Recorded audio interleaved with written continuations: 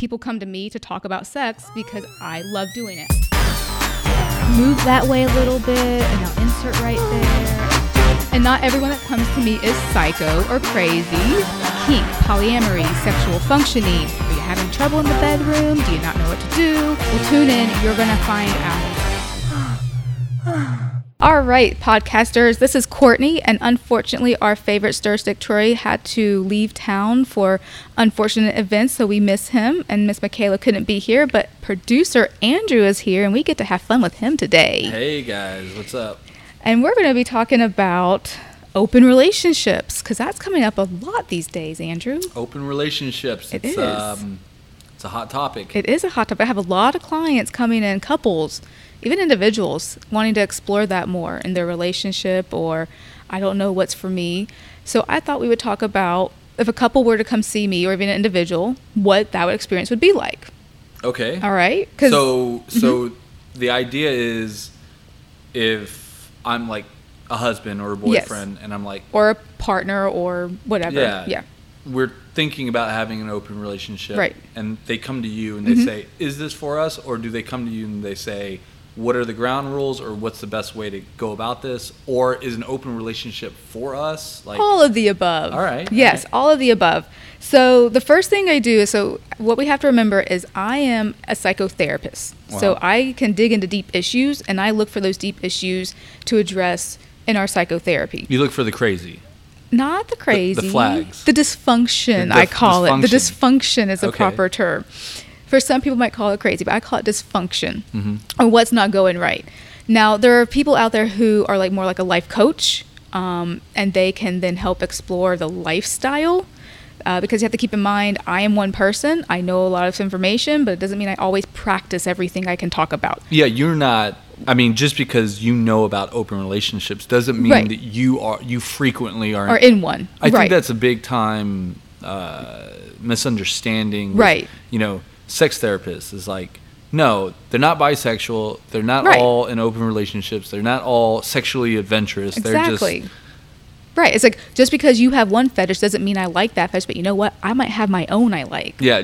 And that's not going to come out in the therapy room unless if I feel it's going to be beneficial to the client or the clients. Just because I'm in video production doesn't mean that I do soap operas, or it doesn't mean that I do porn, or doesn't mean that I do commercials. I'm specialized in a field of video production. Exactly. But we secretly know you're sitting here at 2:00 every day watching your soap opera, right? Exactly. Good. Exactly. All right. So one thing to expect is that there are many different kinds of open relationships these days. Open relationship is just a big umbrella for a variety of kinds. One thing I give clients who come in as a resource, there's a local lady in town. She is awesome. She's a consultant. She lives the lifestyle. Her name is Eli Sheff, but she wrote a great article in Psychology Today that really talks about each type of open relationship, and it's very clear, it's very concise, it's easy to understand. So what are we talking about? Like we're talking about like gay open relationships and straight open relationships. Is it as topical as that, or is it deeper? This is probably more heterosexual versus gay open relationships, though it could apply as well. So it just defines, it's called let me find it, the 7 forms of non-monogamy, and you can find it on Psychology Today. And it just talks about the different, what an open relationship, is, what swinging is, what cheating is. It actually defines what cheating is, because that people get confused with what cheating is. A lot of people in the belief is that cheating is when I go outside my marriage or my relationship. Cheating, well, so the way I would define cheating is if me and you didn't discuss it, and you go out and you do it, or I blatantly said, look, I don't want you sleeping with anyone else, flat out, and you do it without me knowing it, that's cheating. I agree with you. However, some people have a viewpoint that once we are in a marriage or relationship, even if I say, yes, Andrew, you can go out and see someone else and you can go out and fuck someone else, that still, they would say, well, he's cheating, even though I've given you permission. So, see, for me, then that would mean that that's fair game. That is what we call consensual non-monogamy. Okay. So I have consented that you can be non-monogamous with me. and that I can be non-monogamous with you. Yeah. If that is our agreement. But that's two adults coming to an agreement, yes. Right? But let's say I went out and slept with someone else and you didn't know about it. Then that would be cheating. That's cheating. Yes. That's how I define cheating. Right. So what I do with clients, and we'll get to that, is we create a what I call protocol or a boundary or a plan for your open relationship. Mm-hmm. What is this going to look like? And we adhere to that, because if we step outside that, that is then considered cheating, and it's a violation of trust and boundaries. So it causes more issues. So what we just said was consensual non-monogamy is a couple agreeing to have an open relationship with other sexual partners, other even sometimes emotional partners, depending on the type of open relationship, because you have swinging, you have, polyamorous, you have polygamy, you have BDSM, or BDSM kink. So there's different types of open relationships that you can have. You're going to go over those? So one thing that Eli does that's really well is she defines what cheating is in non-monogamous relationships and in monogamous relationships. So if you and I agree to have a monogamous relationship, that means we are going to only sleep with each other, only have an emotional connection with each other. Mm-hmm. If I decided one day, Channing Tatum's in town and I'm going to go over there and try to seduce him, and then I sleep with him, or I start sharing secrets with him that you don't know, that is me cheating on you. Mm-hmm. Now, if we had a consensual non-monogamy relationship, I might say, hey, Andrew, Channing Tatum's in town. I'm going to go over there and try to see if I can get with this guy because, I'm obsessed with him. And it's been like my dream. And you might be like, all right, that's cool. Hall pass. Yeah. Hall pass, or that's part of our plan. That's our agreement with each other. You're like, awesome, cool. We have other agreements as well that we can talk more about. But the human side kicks in sometimes where I say, hey, yeah, go bang Channing Tatum. Mm-hmm. Never gonna happen. Do it. And it happens. Right. And a week passes by and I'm not cool with it. Right. And that happens. Yeah. So when I have couples come in after we've created their plan, their protocol, we check in with how is everything going. Not only that, mm-hmm. Do you come to a point where it's like, you know what is going to happen, right? Like me as a therapist? No. Oh. Like as a therapist, like mm-hmm. For me, it's kind of like to me, it's almost like when teenagers buy a car, right? And they decide to make monthly payments, and then they realize, oh, wait a minute, I have to pay this every month, and I have to pay insurance every month. Yeah. They don't know what they're getting into 100%. The Let's Talk Sex podcast would like to thank Pink Intimate Lubricants for a donation of lubricant and sensual wellness samples. Pink Intimate Lubricants aims to provide women with sexual wellness products that increase their sense of pleasure, playfulness, and confidence through every intimate experience. Pink realizes every woman and sexual experience is unique and offers a variety of products from Pink Natural, made with organic aloe, to Pink Frolic, developed specifically for our toys. Check out all the products at www.pinkforus.com. And men, don't feel left out. Go to pinkforus.com and check out their men's line.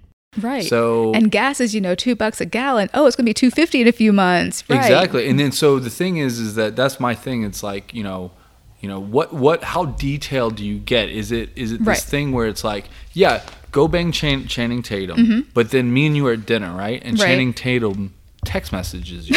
Yes. Yeah. And says, hey, I'm back in Atlanta because, I booked another gig. Right. And you look at me and you're like, hey, Channing Tatum just texted me. And I'm like, what's he doing texting you? Right. So it's like. So that's a good point. So part of what one would expect when they come into my office is, one, we have to do the legal stuff. We have to do the administrative stuff first. Okay. You can't just come in, sit down, and start talking, and I give you advice, and we do therapy. We have to sign forms. We go over the structure of therapy. If you're coming in as a couple, hold on. We go over the structure of therapy. If you're coming in as a couple, this is for you guys. As a relationship therapist, I see the relationship as my client. Mm-hmm. Okay, so there's two people, maybe more sometimes, who fuel that relationship. That's interesting what you just said. I see the relationship as my client, not the two individual people. The relationship is my client. Okay. So a lot that confuses a lot of people, and a lot of family therapists, marriage therapists are trained this way, that you're not treating the individuals, you're treating the relationship. Some people who don't have that type of training that I do, they begin to treat the individuals, which doesn't sometimes help the relationship. So if you guys our agreement in our room is you're going to come here together, you have to come here together. You can't just come separately if you feel like it. Unless if we previously talk about why you're going to come separately. And that's just our agreement in our therapy room. Okay. So after that, we, sign the forms. I talk about what brings you guys in today. We call that in therapy terms the presenting problem. Okay. So then at that point, you and your partner might say, well, we're thinking about opening the relationship, or we want to have a third in our relationship, or we're not really sure, but we're kind of bored with our sex life. Okay. At some point, someone is giving me a reason why they want to come in, and I further explore that with them. Okay. So tell me more about that. So I would say, what's going on in your current relationship? I want to know, how is your relationship foundation right now?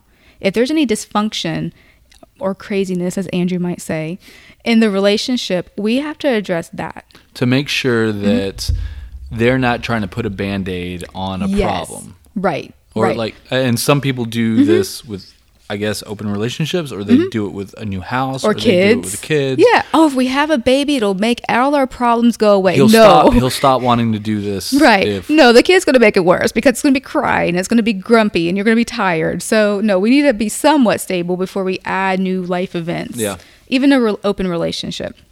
So we talk about what is the reason. I also find out, have you guys ever been in an open relationship at any point? Because I want to know each partner's experience. One, like how long, two, what was the experience like? Some people have been in open relationships and it wasn't positive. What's the purpose of that? Are you looking for the lead dog, or are you looking for who can Who's handle in charge? it? One, yeah, who in your terms, who could handle it? Or is there dysfunction that we need to work on first? I've told some couples when they've come in, I said, I don't recommend you opening this relationship right now. What you're coming in with and why you're telling me you want to open it, this is a dysfunction in the relationship we need to talk about. We need to resolve that before we add other stress, because opening a relationship can be stressful. Oh, yeah. Yeah, be very stressful. You have a lot of things to consider. The new relationships, what are the rules? What are the boundaries? What's our protocol? Finances is a big thing, because if, you're taking Buffy out to Ruth Chris Steakhouse and some dude over here is taking me to Waffle House, I'm gonna be kind of pissed probably. You're spending $100 on her and he's only spending, whatever Waffle House costs these days, I don't know, less than $10 possibly on me, or you're getting all these fun adventures and I'm not. That can cause fights in the primary relationship. Or, sometimes, couples like to date other men, or couples like to date other women. Right. So, so I guess there's varying degrees of open relationships. It's like, are we splitting up and doing our own thing, or are we doing this together? Yeah. And so that is where Eli does a great job defining the 7 forms of non-monogamy, and I'm just going to kind of briefly go through them because there's so many, and each has their own rules. Most of the time, there's polygamy, which is when you have one husband with more than one wife, not legal in most states in the United States. Then you have open relationships, which is the umbrella for other types of open relationships, was the umbrella for other relationships, including swinging. Which is where you have a heterosexual couple typically, and they have agreed to swap partners. And this can be done in a variety of settings, whether it's a club, whether it's a house party, whether it's a group of friends who've known each other for a while, and they swap partners. It's like square dancing. Yeah, pretty much. Sometimes, though, in the square dance, you might have a third partner in that couple relationship. And typically this is seen as either, it stays heterosexual. So meaning that there's not going to be guy on guy, but there could be some girl on girl. That is more accepted than guy on guy is not. Well, I think the term there that I've heard is there's a hard swap and there's a soft swap. Right. And the hard swap is anything goes, and then the soft swap is just the girls hook up. Yeah. Right. And so you have to, and that's something that couples need to know. Is if you're going to someone's house, you need to ask them, what are the rules? What do I need to do so I don't disrespect anyone or break a rule or cause harm? So that's swinging. It was started back in, I think, the 1960s with Air Force officers and their wives swapping partners, and it's just grown since then. Well, have you ever heard of the term of Eskimo brother? I have not. Okay, so educate me. The term, folks, producer Andrew is educating me now. The street slang is Eskimo brother, which is if I meet my girlfriend's ex-boyfriend that she slept with. Okay, hold on. If I meet my girlfriend's ex-boyfriend that she slept with in the past, right? We are Eskimo brothers because we've slept with the same woman. Okay, so you might meet a lot of different Eskimo brothers out there, right? You know? So the thing is, or Eskimo sisters, maybe. I don't know. I mean, the lore is that the Inuit culture, when they would go out on hunting excursions, they would leave a handful of men behind to guard the village, right? Interesting. But in order for all the men and women to feel comfortable, they would allow each other to sleep with each other's wives. Right. Because the idea is that you shared a bed with my wife. When I'm out hunting, you're going to protect her like she's your own. Okay. You know, so that's where the term Eskimo brother. Okay, so they created their own little protocol and rules and boundaries. Exactly, where it was more or less where it was like, I trust you, you're my friend, and when I go out hunting and I'm gone for a long period of time, or not even just hunting, it's just like in the village, and you're going to look out for my family like it's your own. And this is so funny because these days, at least in our culture, that my experience is that a lot of men don't like sharing their partner with a friend. It's almost like if you've touched her, then it's tainted somehow. It's tainted. It's dirty seconds. I'm like, which I disagree with. I'm like, it's really. I mean, if I eat after you and I eat after your best friend Andrew, what's the difference between that? And that's probably cleaner than anything else. You know why? Because the thing is that more oftentimes than not, those kind of men have really small penises. I have to disagree. I've been with those kind of men, and trust me, their penises are not really small. But there might be some other insecurities going on that we need to talk about. So, but yeah, I'm thinking, eating after someone could be dirtier than a nice clean bedroom that you just showered and the vajayjay and the penis is clean. I don't just love how I just used, slang for me. Right? And then, see, even the sex therapist does it. So another form of open relationship that I actually like a lot is monogamish. This was termed by Dan Savage. Has some great information out there as well. And this is pretty much when we're not swinging, we're not necessarily swapping partners with people we know or going to clubs, but for some reason we've agreed to open the relationship for certain reasons. A popular one is folks who travel. I might be out of the country or in a different state for 3 months. You have a pass to hook up with people there, but it's only a one-night stand only. Or it could be only when you're flying to that state can you see this person or talk to them. Needs. Yeah, pretty much it's a sexually based relationship. There's no emotional like, okay, well, you're going to be talking to her in between that. No, it's like you only see her when you're there. I think that's a big thing that people need to learn to compartmentalize is a lot of people equate sex with love. Right. And, you hear that a lot where, you're in love with that person because you're having sex with that person. Right. No. They're two separate things. Two totally separate things. They can come together, but they're separate. It depends what your intent is. Right. If you love someone, yes, you can make love to them and you can fuck them and you can have sex with them. I know a lot of couples who are in love with each other, but they don't have sex. Yeah. But they have sex with other people, but they're not in love with those people. Yeah. It's just for fun. It's a physical activity. It's exercise. It's exercise, yeah. So monogamish, I like it. Yeah, I love monogamish. And a lot of times I'll have couples come in and they're like, oh, we want to be swingers. That sounds more like what it really is, monogamish, where it's just like, I just need a physical need met. Right. Or for someone who has a spouse who might have a disability or they might not be cognitively conscious, like Alzheimer's, or they're in a coma. Yeah. Where it's one of those, hey, maybe if we get together and we have a long-term relationship, we agree that if either of us is incapacitated, then you have a hall pass to go out and have certain type of relationship with another person. And we have to agree, what is that going to be? Because if I ever come to, then what's going to happen? Yeah. So if it's just you going out and banging someone every now and then, fine.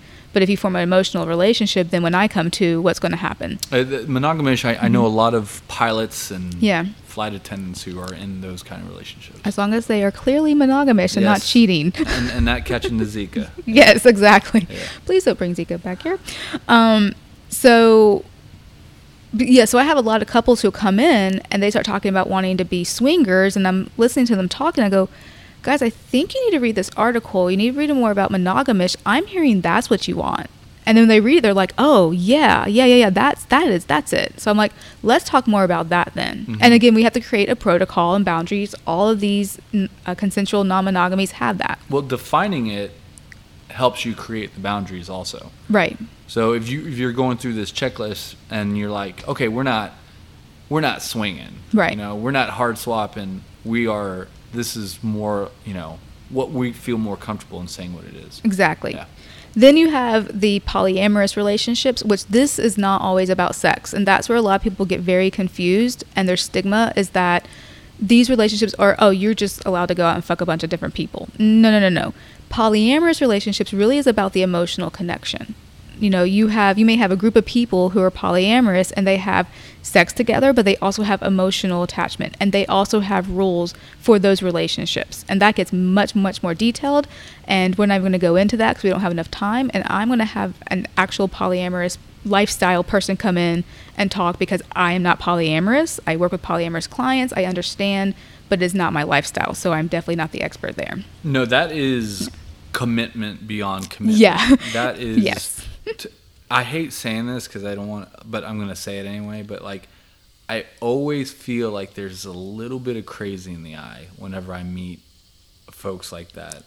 It's got that like Tom Jones, I'll drink the Kool-Aid, you know, take me to your leader kind of feel to it. I'm not sure who you're meeting, because the folks that I know definitely don't have that. No, not at all. Yeah, they have very clear boundaries. I've met the partners. I've met a lot of people involved. You know, I see the lifestyle, and it works very well. Now, there can be, there like any relationship, there's conflict as well. Like with finances. Well, that just seems like there is more room for conflict. Yeah, there is. You're sharing not only physical stuff, but emotional. Yeah, financial, sometimes children. Sometimes time. Yeah. You're spending sometimes more time. Living space. you're spending more time with that person than, or, right. Why are you watching West Wing with them? You should be watching West Wing with me. Right, but that's I thought why West Wing was our thing. But that's why they have boundaries and agreements and structure. But how crazy does that get? I'm not going to say crazy. You can't watch West Wing with me because it's our thing. Right. You get what I'm saying? Like, I think that but there's more room for it to get nitpicky than. But in not. Polyamorous relationships, it's not really an our thing. It's a we. Or if it is an R, then there's a discussion about that. Yeah. It's like, okay, we need to discuss this, because there is a primary relationship a lot in polyamorous relationships, and then there are a lot of secondary relationships. This just sounds like it's like an amoeba cell, and it just that could be a good way to look at it. Absorb each other, or like a spider web, maybe. Like a spider web, yeah. Yeah, I'm not sure that's the best example, but yeah, it's kind of like there's a lot of connection. Yeah. But if you really know what you're doing and you have great mentors and people to help support you, you can have a very successful polyamorous relationship. Mm-hmm. And it's again what is it that you want? Yeah. Making sure that you are also healthy enough to be in that kind of relationship as well, like any other monogamous or non-monogamous relationship. Okay. All right. So those are the forms, most of the forms of non-monogamy. Again, this article goes over different kinds as well, more detail. So I suggest folks checking it out. We'll have it on the show notes, so you can click the link and go there. Going back to what happens when you come into Courtney's office, again, we go through what I call the assessment phase, and this can be many sessions, up to at least 4. It could be longer depending on what's going on. I have to get information about you, medical history, medications, any prior mental health. I explore the current relationship and see what's going on there. Where's their conflict? Where do we need to grow? What do we need to address between you guys first before we really get into creating this plan that we talked about? And in your estimation, what's the percentage of couples that come in ready to go right off the bat, ready to rock and roll in an open relationship? It depends, because I've had different types of couples. I've had couples who have never done it, and some are wanting to just go on at it. Mm-hmm. Let's not stopping at go, not collecting. We're just going straight there. So then I have couples who are like, we want to do this, but we're not sure. We know we need to talk about stuff first. We know we need a plan. Those are the couples I like.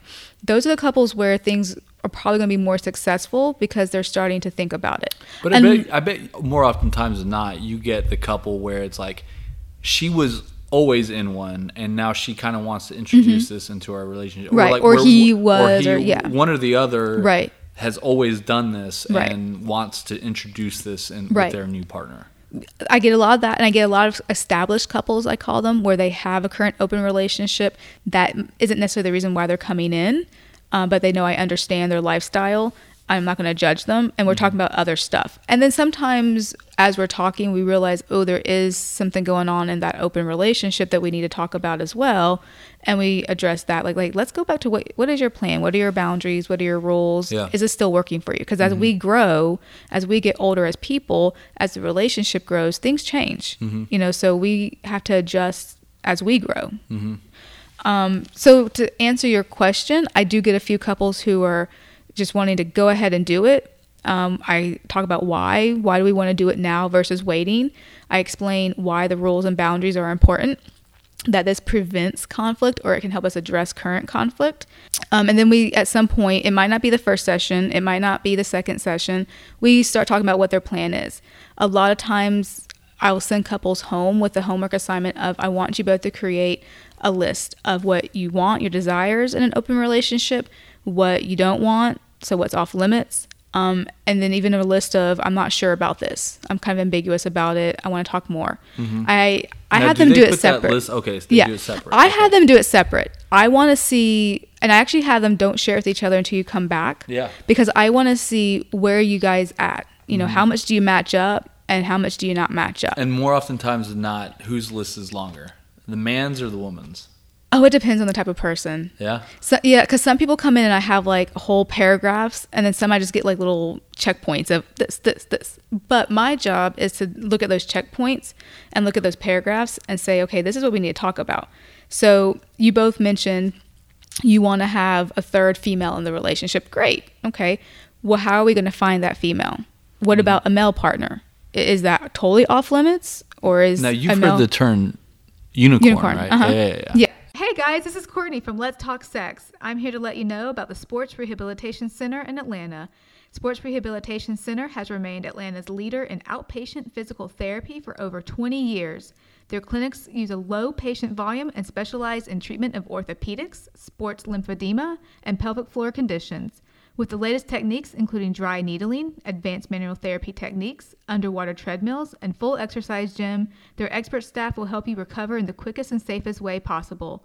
Go visit one of their 4 locations in Midtown, Buckhead, Sandy Springs, and Dunwoody, and you will see why everyone from couch potatoes to professional athletes has made the Sports Rehabilitation Center their first choice for outpatient physical therapy.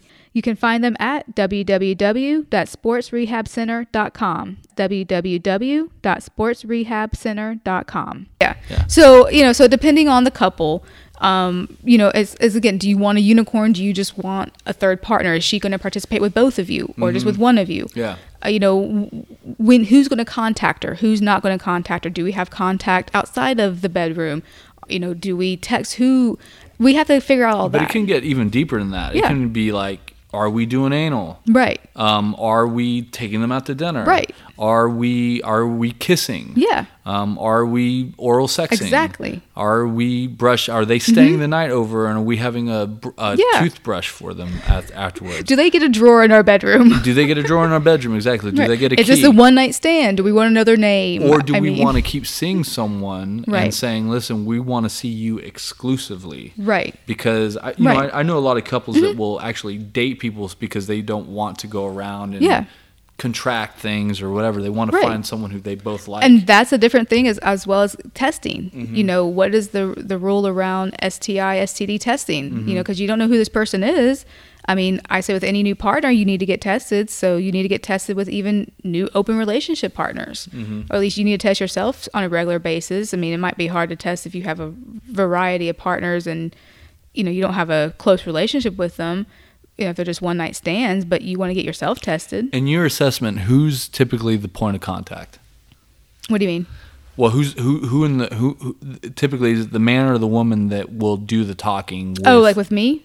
Yeah. In your assessment, what you've seen? It depends. They both a good a good session, they're both talking and sharing, because that's how I get the information. I'm talking about like when they go out on a hunt for a unicorn. Like who does? So that's I ask them who's going to do the talking. Who more oftentimes than not says? I see a lot of females in my experience. Do a lot more talking. You know why? Because a man will fuck anything. Right. Yeah.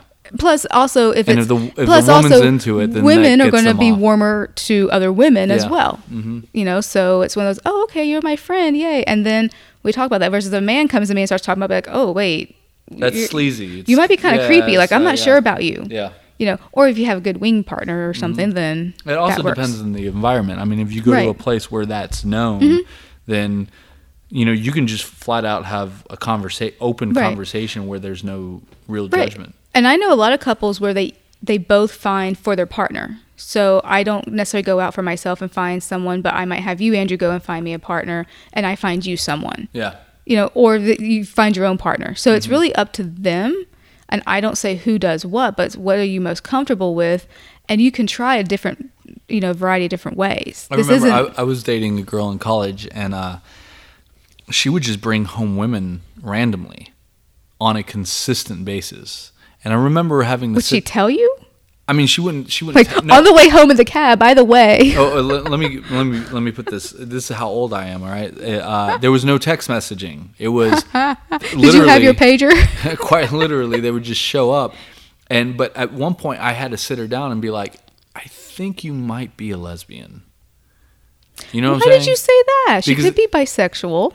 No, well, it turned out that she was actually she's lesbian. So, no, like, but I guess what I'm saying for me, it was like, because there was no checking in. There was just like, oh, he's a guy. He'll eventually he'll like this if I bring home another woman or whatever. Right. But I think the whole point of me saying that is, you know, I think that one thing that people in open relationships aren't prepared for is the other partner to start evolving. Right.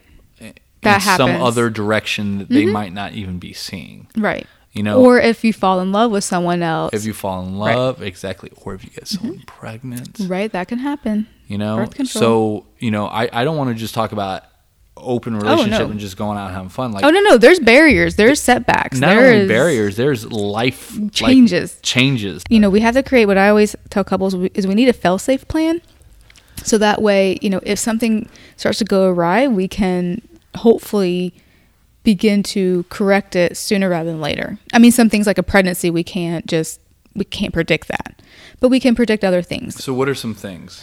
So, common things, because I'm throwing out the outrageous. So common is finances. You know, if we're talking about we want to actually have an emotional connection with people, and a lot of men, I have a lot of male clients where they're like, I don't want to go out and fuck this girl. I want to take her to lunch and get to know her first. She's not, you know, this is not a prostitute or hooker I'm paying for. You know, I'm going to have a better experience if I know the person. Okay, well, great, but how does your partner feel about that? Yeah. You know, okay, now great. So if you have a large disposable income, wonderful, no big deal. But if you're a normal middle class, lower class family and you don't have a large disposable income, where is that money going to come from? And then what are the expectations on the other for the other person? Exactly. It's kind of like, okay, do we do Dutch or do I need you to woo me? Do I need you to take me out? Yeah. Yeah. So it's one of those, okay, if you're going to go meet someone at a bar and have a drink, okay, great, but who's going to pay for the drinks? Yeah. Are you dating her, or are you guys just, you know, hanging out as friends? There needs to be, you know, very clear discussion.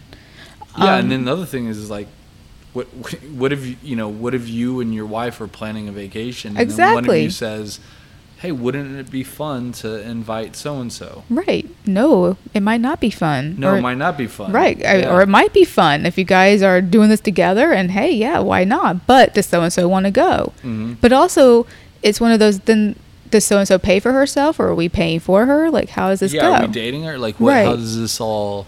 Right. Because, you know, if I go out of town with a guy I'm seeing, depending on how long I've known him... Do we stay in the same room? I know. Yeah. It's like, okay, well, if I guess I'm inviting him to go with me out of town, I feel like I pay for the accommodations. But in a broader sense, you have to think about the things that you would do and say as if you were dating that person. Maybe. Or if you were just fucking that person. Right. or if you just wanted to have a one night stand with that person. Right. Yeah. Something else that comes up a lot is, say, one partner goes out and starts dating a bunch of different people, or seeing a bunch of different people, or talking to a bunch of different people, whatever, is going on, and another partner is not. That can create a lot of emotional disturbance as well, and a lot of conflict in the relationship. Well, it's okay, why is this person doing it? Why are you not doing it? Yeah. And I think I just want him or her to be happy. Right. Or, a lot of what you hit on is that it's easier for women to go find men because, as you said, guys will fuck anything. Mm-hmm. A lot of guys. Not all guys, but a lot of guys will. Versus girls are going to be a little bit more picky. Like, well, I want to get to know you. I'm going to chat with you. I'll make sure you're not a rapist that's going to try to, kill me once I meet you.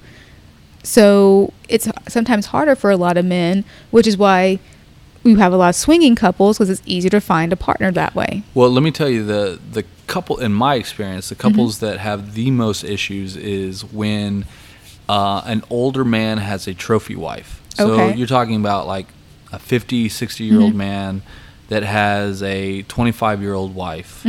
And, somehow the wife has convinced him to go and have this kind of lifestyle. Right. And it can be very hard to find another woman that wants to be with your overweight, old, rich husband. Right. Yeah. And more oftentimes than not, I see those couples just and she won't leave him because he's loaded, and he won't leave her because she's hot. She's hot, and he won't get laid again unless he goes sees a prostitute. Right. So, the point in saying all that is like, yeah, you're going to run into all kinds of couples out there when you're ready to. One thing that I found is that everyone's open and honest, though.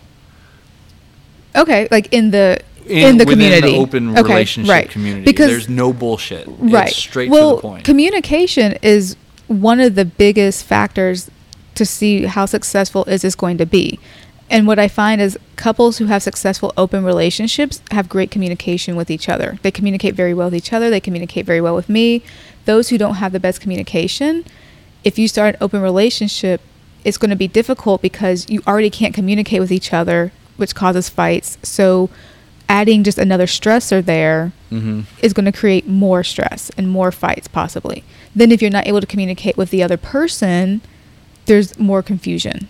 Or how about just like simply just, I get communication, but just, are you okay with yourself? Right. To where you're not going to take everything personally, because I got to tell you, like, you have to keep a cool head when you're in the middle of your situation. Let's say you go to a swing club and a girl comes up and approaches your husband and wants, and is asking, and you can't just fly off the handle and be like, bitch, get out of my face. Right. You have to be nice. You have to, there's a level there are rules. And you find out what are the rules first when I go to this club. Exactly. And also we have communication of, hey, he's not the one who decides what happens. That's my role in our relationship. And then the other person says, oh, I'm so sorry. I did not know. Well, how about we go chat then? Yeah. Let's go get a drink. Yeah. So there's rules. There's great communication. There's trust. You have to have trust in the relationship. If you don't have trust in the primary relationship, that could just lead to more trouble. Because if all of a sudden, Andrew, you're late from getting home from work, and I don't trust you, I'm gonna be thinking, well, is he cheating on me? Is he going out? That girl that maybe he met up with the girl from the other night, and maybe I need to drive down to. No. You have to trust that Andrew's not home for a reason. And he's going to tell me why, and when he comes home, I'm going to believe him. Like, oh, there's really bad traffic on, DeKalb, whatever. So the really bad traffic stopped me from getting home, or I stopped to get food. I remembered you saying we needed such and such groceries, so I stopped. Sorry, I didn't text you first. I wasn't thinking about it. Versus me thinking, oh, he's out there, just doing his own thing and not thinking about me. Another thing that I've seen a lot out there is, oh, you're into that type. What is that type? I mean, like when you think that, when you go out and, like, let's say your husband or your wife chooses someone who is the complete opposite of you. Oh, okay. Right? That and type. There's people who just, they don't, my whole point in saying a lot of this stuff is, it's not what you think you're going to react to things. It's what you don't know about. Like all of a sudden all of a sudden your wife chooses someone who is on a 180 of you, right? And you're like, wait a minute, you know. But what we have to keep in mind is, you know, the primary relationship, they have that emotional connection. That is actually the most important thing, is the emotional connection, because that's what keeps them together. So just because, you know, you might be a 40-year-old man and you're decent looking, you could probably use a few pounds, but you know, you have 5 kids and it's hard to get to the gym. Just because my wife goes and chooses some, you know, 20-year-old Cabana boy who has, you know, abs of steel, doesn't mean she doesn't think I'm attractive. Yeah. It just means that she finds that person appealing as well, and that might be her Channing Tatum. You know, but she has an emotional connection with me, and I have to be confident that and trust that she's going to keep that. And if anything changes, we have to talk about it. Because there's a chance that, hey, maybe she falls for the 20-year-old Cabana boy for some reason, and we need to talk about that. But I know a lot of couples where the partners go after other partners who look nothing like their spouse, and it doesn't mean anything. I mean, it just means that I find that person attractive. Yeah. And I think that's another thing to talk about with, because that's another thing that can get really deep. It's like, you know, people have different tastes, and it's like, I don't like X, Y, and Z. Right. I don't like, you know, I don't want to, if you're going to go out and find somebody for me, this is what I like. This is what I physically need. This is what I like. Now, and when I get to know them emotionally, I may change my mind either way. You know, when you get to begin talking to someone, you're either like, oh, wow, this person's really cool, I actually like him, or, oh, dear God, I need to get away now. Yeah. So, you know, and so it can go either way. But yes, physically, this is what I like. I always tell people, you know, for me personally, I like guys of a certain height. I mean, I'm short myself. So who knows why? We could totally, you know, analyze that as much as we want, but that's just what it is. Okay, so you give us a clean bill of sale. Okay. Right? I've come to you for 4 sessions. Okay. You say, listen, you guys, you're ready to go out and start getting it on. Right? Where do we start? Where does a couple start? Where do they go? So that's what I asked them, is where do you want to start? What are you comfortable with? You know, I can give you a bunch of resources. I could say, here's a website with a bunch of swingers clubs or, you know, swingers meetups. But is that what you want? You know, no, not online. I want to. Maybe you want to start like an online dating app first, or an online dating site. You know, maybe that's more comfortable for you. So I ask them, where are you comfortable starting? I also make sure, hey, if you are going online, we need to talk about, what if someone you know sees you? Because just because if you're online, that means someone you know is probably also online. That's a great point, because you might walk into a club, or you might walk into a dating app where you're like, oh my God, it's Bob from accounting. Right. And Bob in accounting just swiped right. And, you know, what from here? Like, so yeah, it depends, because there are ways that you can be very, very incognito. Extremely incognito, where no one knows about it. Right. But it just makes life easier if you just open. Own it. Yeah. You know, and for some people, owning it is not as easy, because if you have, you know, very conservative families and they disapprove, or if you're very active in the church, jobs, you know, that can stop you from owning it. You know, so what you have to realize is, okay, if you're online, then you might not see someone's face in their picture. Yeah, I come across that all the time when I'm on apps where this person is, you know, I have such and such job. I don't want people that I know to see me, but I'm willing to send you a picture otherwise. There are websites, you know, specifically for like swingers that you can go. So this is a safe space that everyone here is a swinger. We're open about it. We're going to share this. You're going to see, you know, actual photos. But if you're on something like OkCupid or Tinder or Thrinder, you might not have all those photos, or you may have, you know, images but not clear faces, because we don't want, in case, you know, the CEO of our company is on this site as well, we don't want them to see us and then question our morality or our ability to do our job. You know, another thing is you have regional areas where, okay, for instance, you know, you can go to a bar that you know where couples like this frequent. Yeah. It gets even deeper sometimes, where the local grocery store in a certain town will have certain code and cues where it's like, listen, if I have a pineapple in my my cart, and you have a pineapple in your cart, then they start checking each other out in that couples do that in that area. And clubs have like attire rules as well, that if you're wearing certain scarf or certain color or certain whatever, this means that. And you have to find out what those rules mean. Yeah, and listen, you know, it used to be like 10, 15 years ago where it was really hard to find these places, but like now they're very easy to find. Right. You know? And I feel it's easier once you get into the community, you find someone who's in the community, you ask them, introduce me to people, you know, can you help me get into like maybe a house party? It's going to be easy to get in there because there's still stigma around it. It is so much like rushing. Okay. So like in college? Oh no, it's crazy because, okay. So typically, you know, you go to a club, right? Let's say you go to a swingers club, right? And a couple finds you really attractive, and they host these kind of things, right? And you will get invited, right? Or you would get invited to submit your couple profile, to become accepted, to come to like these once a month house parties that go from house to house or hotel to hotel or whatever.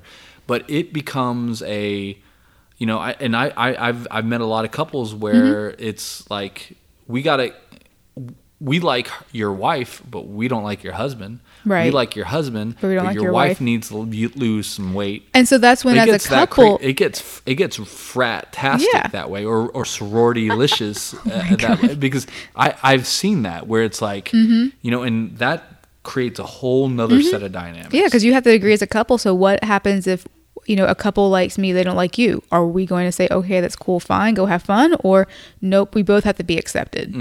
You know, if you're not accepted, I'm not going to take the bid either.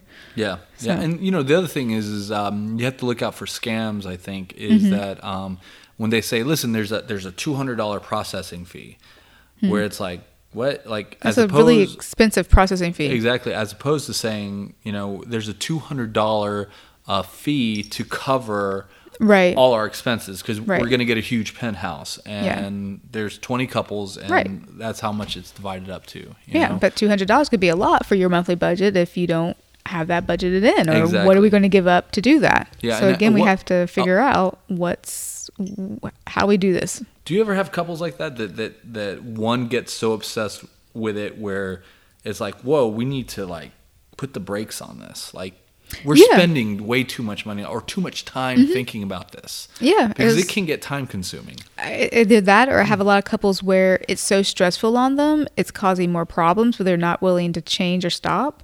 And I have to have a heart-to-heart of like, listen, this doesn't seem to be healthy for you guys right now. Or not even just fun. Yeah, or fun. The fun's gone. It's like, this is supposed to be fun. You know, that's not supposed to be stressful. It's supposed to be fun. I mean, stress happens in our life, but this is a lot of times it's a social activity.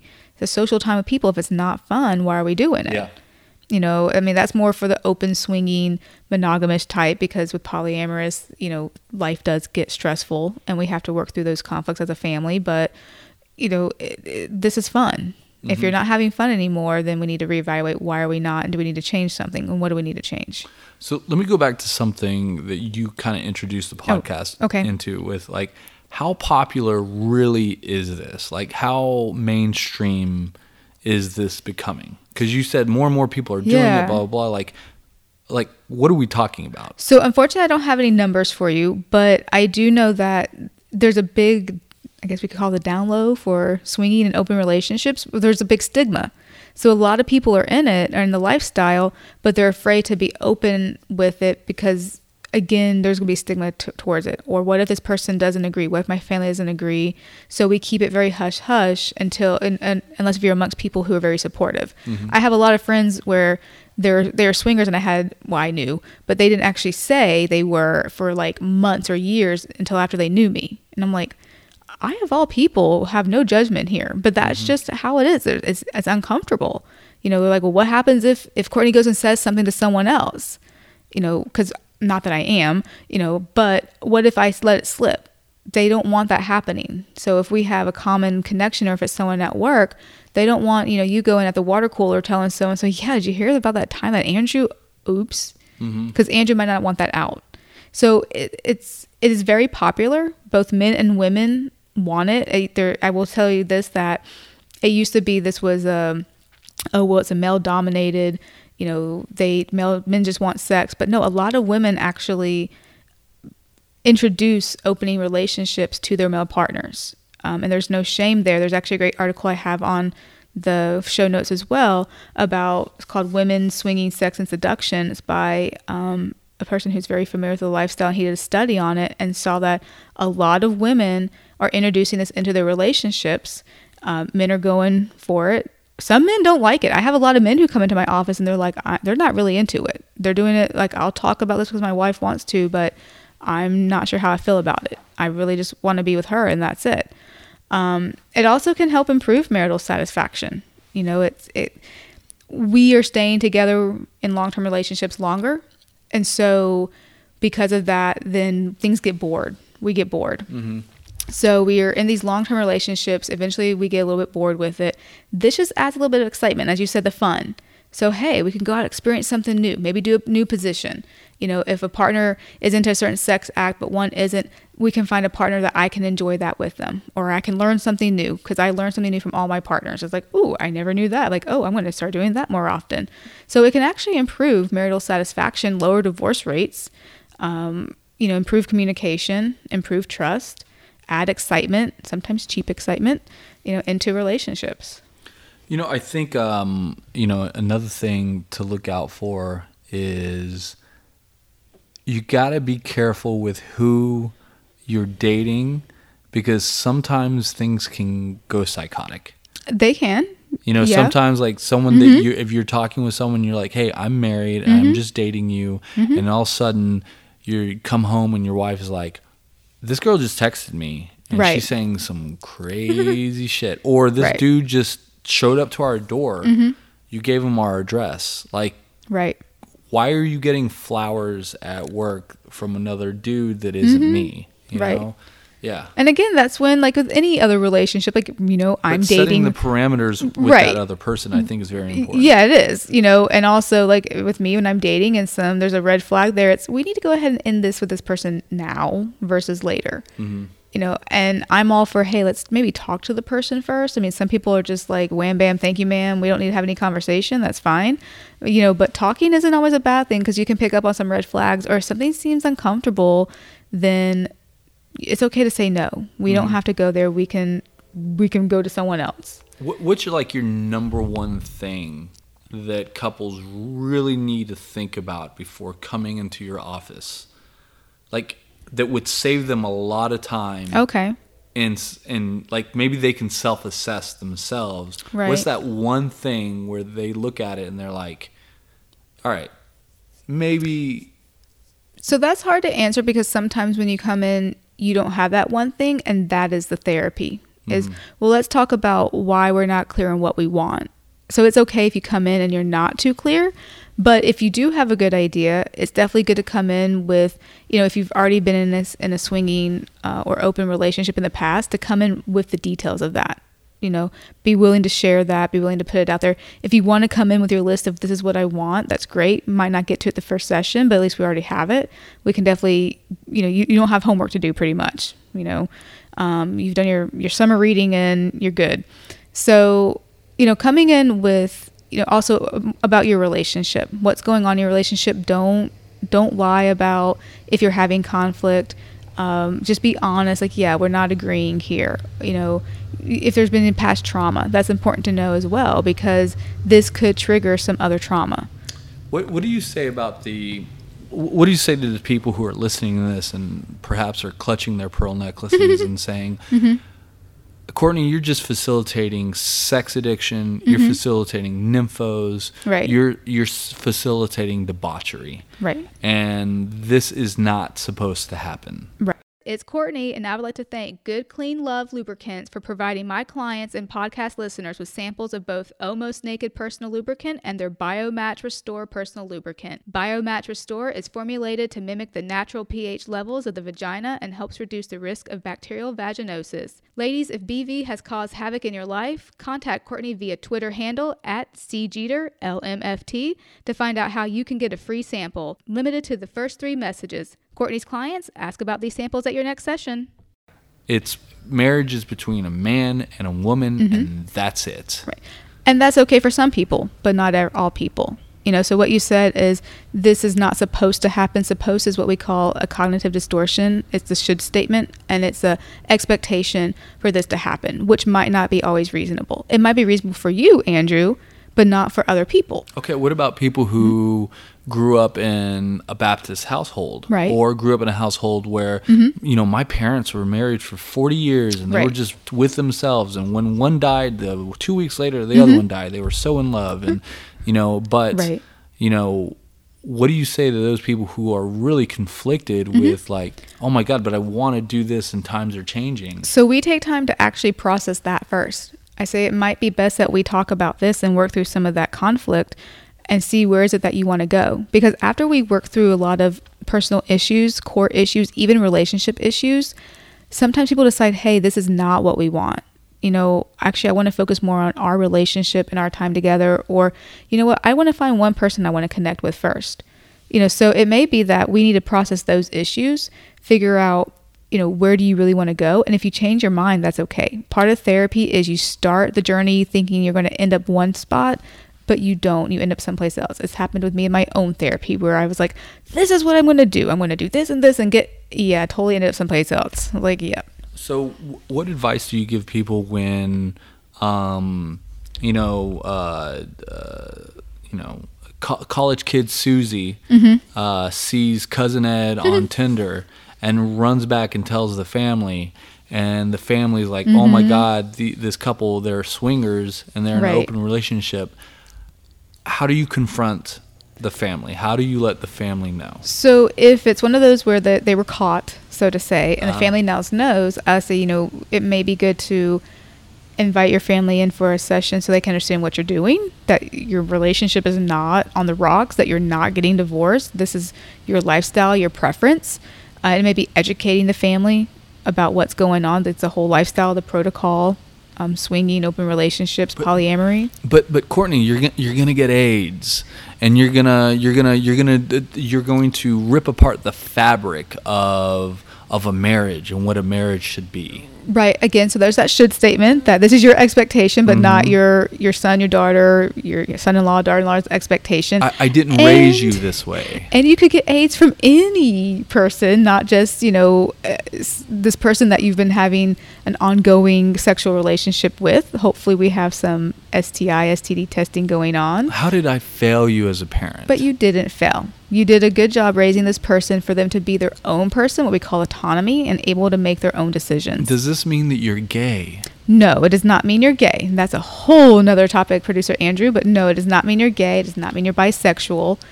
It just means you're a person, and I like having behaviors sometimes with other people. Well, you see what I'm getting at? I do. Because there's a whole host of things. There are. A barrage of things that come at you that you need to be prepared for if you get caught, or if you even want to approach your mom or your dad or your kids and say, hey, me and mom are doing this, or me and my wife are doing this. Right. And, and that's a different discussion as well about how do we tell our kids? Do we tell our kids? At some point, kids are going to begin to pick up on stuff, so we need to have an idea of what we're going to say if they ask us.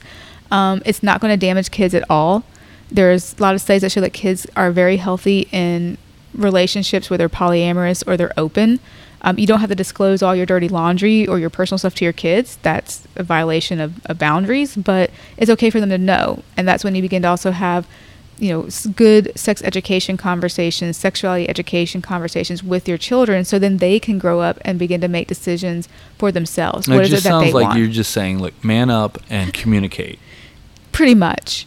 We need to work on communication. Yeah, if you make it weird, it's going to be weird. And if you don't want to disclose to your family, that's fine, but then we need to talk about how are you going to protect yourself so it doesn't get out. Yeah. And that might be, okay, we don't go on OkCupid. Or even why are you embarrassed of it? Right, and it might not be embarrassment. It might just be, I know my family's not going to react well, and I don't want to ruin that relationship for this preference of mine. They're pillars of the community back in Des Moines, Iowa, and I don't want to harm that. I don't want to rock that. I don't want to create conflict with me and my mom, my dad. This is what I want, and so we're going to choose to keep us private and maybe only have a select group of people who know about our open relationship, or really, really interview someone first. Yeah, screen someone first before we bring them into our relationship. Dad's a pastor of 30 years and wherever, and I don't want this to affect them. Right, exactly. Yeah. And sometimes even the pastors are in open relationships. There have been stories. Yeah, right? Yeah. All right, so that's just an idea, Producer Andrew, of what one might expect if they come into my office. Now, keep in mind, this is my office. I do things my way. Other therapists do things different ways, so don't go to someone who's in Wisconsin or Florida or North Carolina. Expect this is what's going to happen. This is what I heard. Courtney Jeter said. Yeah. Courtney Jeter said this, so this is how we're going to do it. No. That therapist has their own protocol, and we're going to respect that. But just know that this is what I do. This is how I recommend to couples. I have some very successful couples, opening relationships, having alternative lifestyles. I have some that it's not working so well for them. So don't think that everyone who comes to me, we're passing with an A or a B. Sometimes it's not, and we're working through that as well. Yeah, sometimes it's other issues that you have to. A lot of other issues come out first, and I always say my recommendation is for you not to do this, or my recommendation is that we try it this way. I'm never going to tell a client what to do and not do. That's not my job. My job is to help you make the best decision for yourself, but I will definitely tell you I recommend this, and this is why. If I strongly feel this is not going to be good for you or the relationship, this is why we don't need to do it now, or maybe we need to start this way. So that's what I will do. So just keep it in mind that tips for successful open or swinging type relationships.